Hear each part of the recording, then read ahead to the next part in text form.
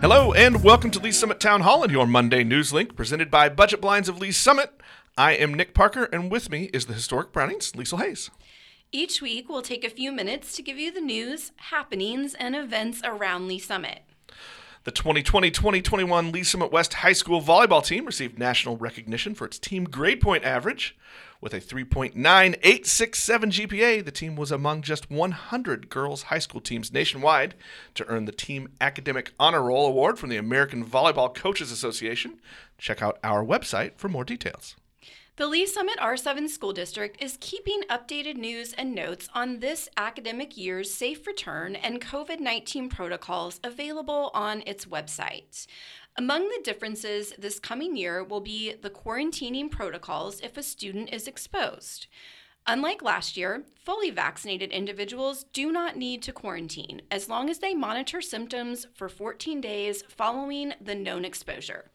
Visit lsr7.org for full details. Are you curious about what the coming school year will look like? Join Jason Norbury and I for this Wednesday's episode of the Lee's Summit Town Hall podcast as we welcome Superintendent Dr. David Buck back to the show to talk about his second year in Lee's Summit and what students and families can expect. If you have questions for Dr. Buck, let us know at nick@linktoleesummit.com.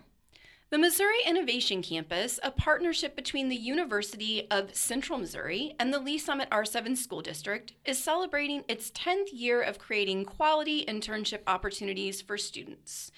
The unique and nationally recognized program uses the program to help businesses connect with a trained workforce while also helping to reduce college costs and debts for students.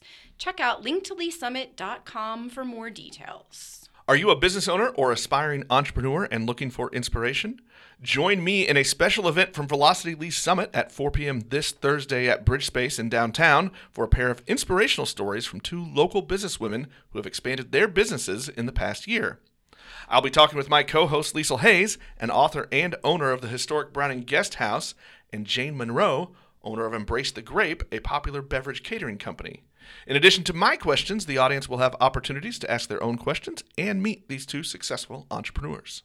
Be sure to follow Link to Lee's Summit and the Lee's Summit Town Hall podcast for all the news, notes, and conversations from our community. If you have an event, tip, or question, reach out to us on Facebook and Instagram at Link to Lee's Summit, on Twitter at LS Town Hall, or through email nick@linktoleesummit.com.